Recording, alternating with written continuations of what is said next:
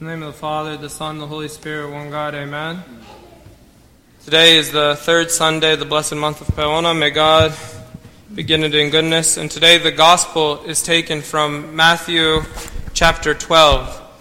And the Gospel of today begins saying, "There was one who was brought to him who was demon-possessed, blind and mute, and he healed him, so that a blind and mute man both spoke and saw." And from this verse, I just want to give two quick things that we can learn. Notice that this man, he suffered from spiritual illness and physical illness. He was demon-possessed, but he was also blind and mute. And nowadays, sometimes we think, with the great advances in medicine and technology, sometimes we might neglect the spiritual matters, the spiritual realm.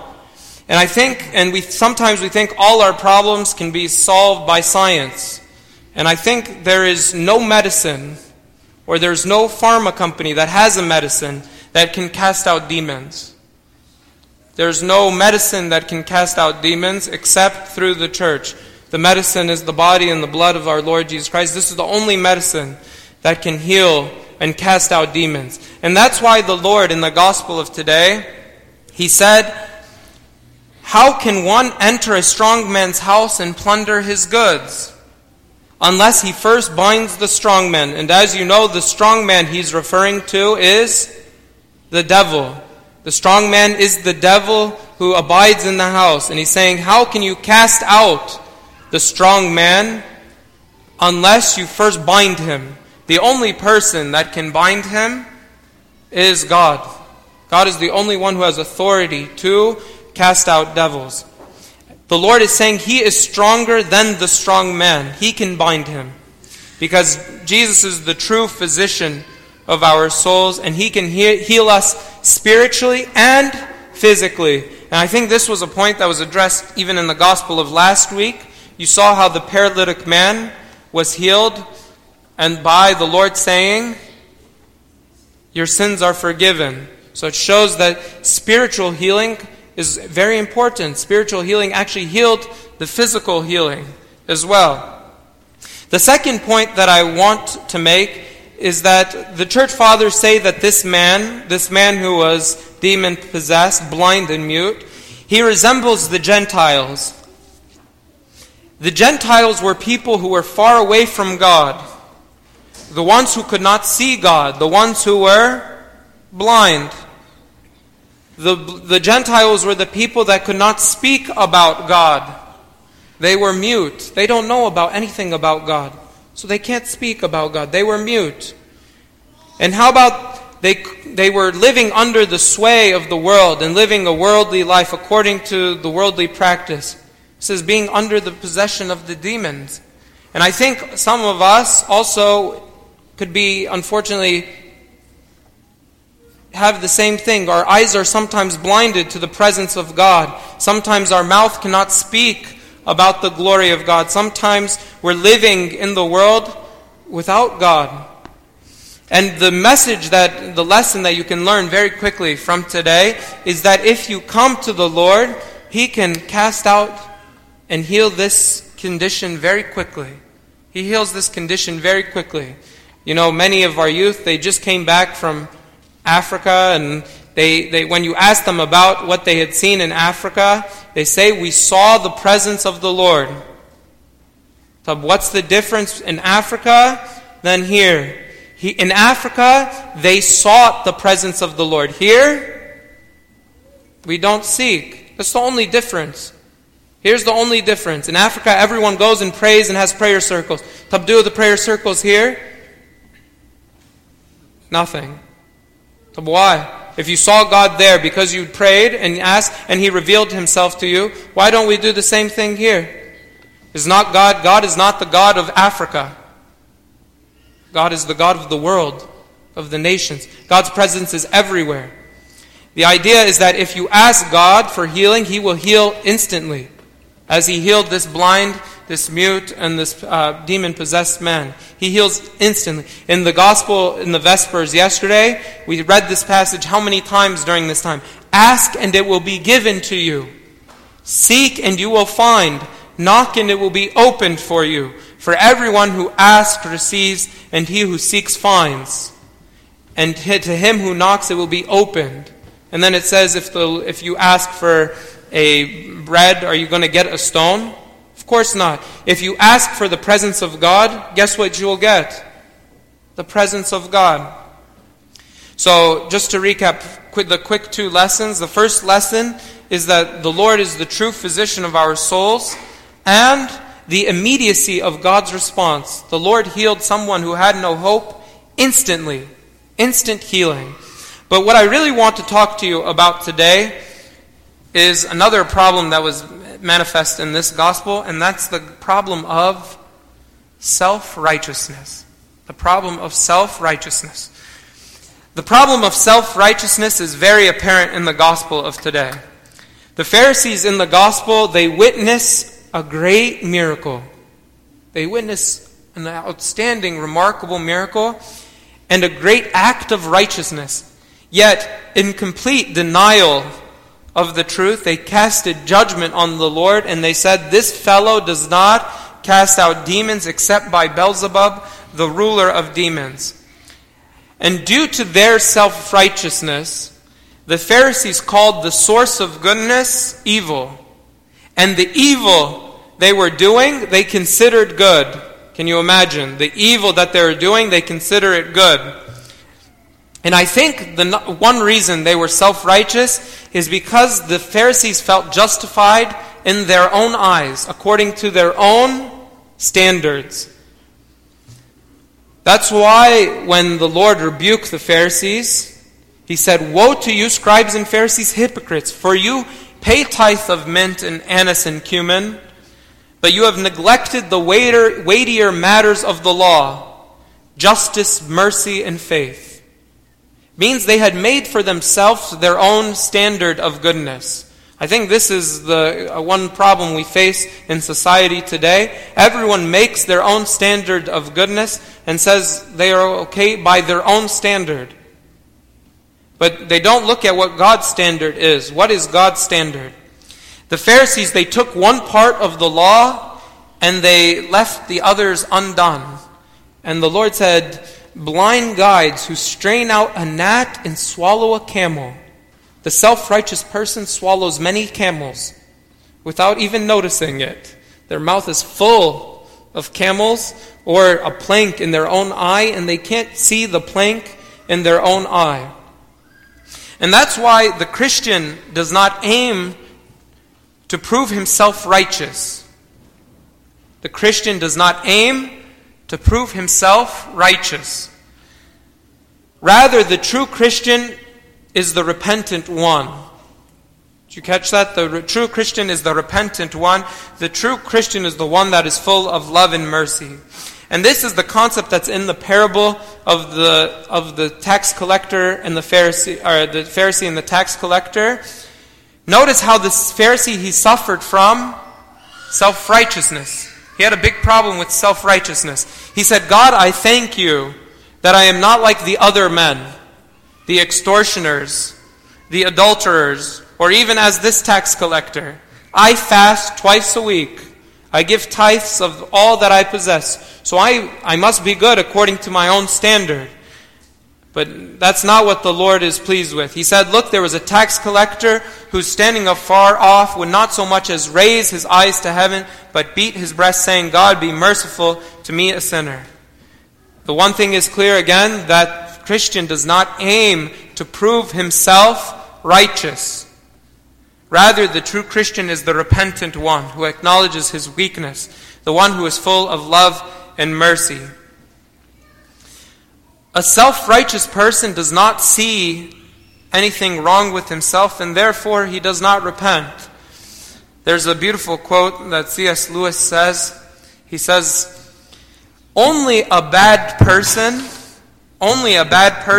needs to repent. Only a good person can repent perfectly. The worse you are, the worse you are, meaning in self-righteousness and in sin, the more you need it, the more you need repentance, and the less you can do it. The only person who could repent perfectly is a perfect person, and he would not need it. You know, I've been starting to go to the gym to shed a few pounds, and when I go to the gym, it's amazing. If I did like a distribution of the bicep size of the people at the gym, they're monstrous people. I'm like, what are you doing? How did your bicep and your arms become that big? And their arms are so much bigger than everyone else. Like if we average the size of everyone's bicep and then I took it to the gym and I measured, their bicep size would be much bigger. What does that tell you? It tells you the people who need to go to the gym the most, they don't go. The people who are at the gym the most actually are the most fit. Same is true in the spiritual life and of all the virtues. The ones who repent or who need repentance the most, actually, due to their self-righteousness, actually repent never. The ones who are striving in their spiritual right, they repent frequently. They repent frequently. The ones who need fasting the most don't fast. How come the ascetic fathers, the ones who have given their lives to God, who live in the deserts, how come they're the ones who give and fast beyond what the body tolerates? It's because they're on their way to perfection. I'll read the quote. Only a bad person or a self-righteous person needs to repent. Only a good person can repent perfectly. The worse you are, the more you need it and the less you can do it. The only person who can do it perfectly would be a perfect person, and he would not need it. Another issue with self-righteousness is that it leads to duplicity or living a double life. And this can be seen in the Pharisees. Because here they're claiming to be good and claiming to be the teachers. But as I mentioned before, they were using their own standard. And at the same time as they think they're doing good, they are actually evil. And this is living a double life. The willful doing of evil or not recognizing evil that you are doing while simultaneously portraying yourself to be good or righteous. This is the double life. And the double life actually leads to many problems. As the Lord said today, every kingdom divided against itself is brought to desolation. Or every city or house divided against itself cannot stand. If Satan cast out Satan, he is divided against himself. How then will his kingdom stand? When we read this passage, we normally apply this to say, like a household and a father and a mother. And how can a father and a mother be divided against themselves? The house will fall. Or we say in the church, how can we have division in the church? It's not tolerated. That a kingdom divided against itself cannot stand. But this verse should also be applied to the self. To the self. Are you divided in yourself? Notice how the Lord says this. He says, if Satan casts out Satan. So he says, if he casts himself out, he is divided against himself. He is divided against himself. This is internal division. I think many of us are internally divided. There's internal conflict, internal instability. If we are internally conflicted, then the kingdom cannot stand. We have to be fully devoted, fully committed. The Lord says no one can serve two masters. Either he will hate one or love the other. That's why in the gospel of it today, it said, either make the tree good and its fruit good, or else make the tree bad, and it's because a tree is known by its fruit. A good tree cannot give off bad fruit. Last week we were with the middle schoolers and we were studying light and darkness. And we studied 1 John 1. And this is what 1 John 1 says, God is light, and in Him is no darkness at all, because light casts out darkness. You can't have light, in the same place as there is darkness. They are mutually exclusive. It said, God is light, and in Him is no darkness at all. If we say that we have fellowship with Him and walk in darkness, we lie. We lie. We lie and do not practice the truth. But if we walk in the light as He is in the light, we have fellowship with one another. And this is the biggest sign of the living of the double life, is that we're in darkness and trying to be in light. And one of the ways we can see this, I think, is by our words. By our words. Not the words that we speak only. Those are just verbal words. But actually the words are in the mind, and they're constantly playing. And all the judgments and all of the thoughts, those are what reveal to us who is our master. If our thoughts and our words are always about judgment and cursing, then this is a house divided against itself. This is a house divided against itself. That's why we do the best to purify our thoughts and our mind. That's why we say purify our thoughts, our minds, our hearts, our understandings. All of these things, so we don't live a double life. The Christian life, when I will say we have a big problem of cursing nowadays, if you don't know. Big problem of cursing. I will say the Christian does not curse. A curse is to bring people down, to inflict harm or punishment. The Christians do not know how to curse. The Christians know how to bless. The Christians know how to bless. Christians know how to bless. They're always about lifting people up, not about cursing things. That's why it's improper for a Christian to say curse words. Why are you cursing someone? You should be blessing them. You should be praying for them. You should be loving them. That's why the Lord said, brood of vipers, how can you, being evil, notice the duplicity in the lives of the Pharisees, you being evil, speak good things? For out of the abundance of the heart, the mouth speaks. A good man out of the good treasure of his heart brings forth good things, and an evil man out of the evil treasure brings forth evil things.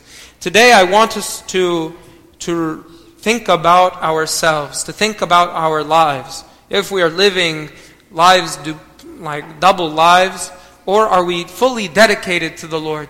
We need to ask the Lord to purify our thoughts, our consciences, to be pure people, to give ourselves to fasting, to Bible reading, and to repentance, because the perfect man is the one who is striving in repentance.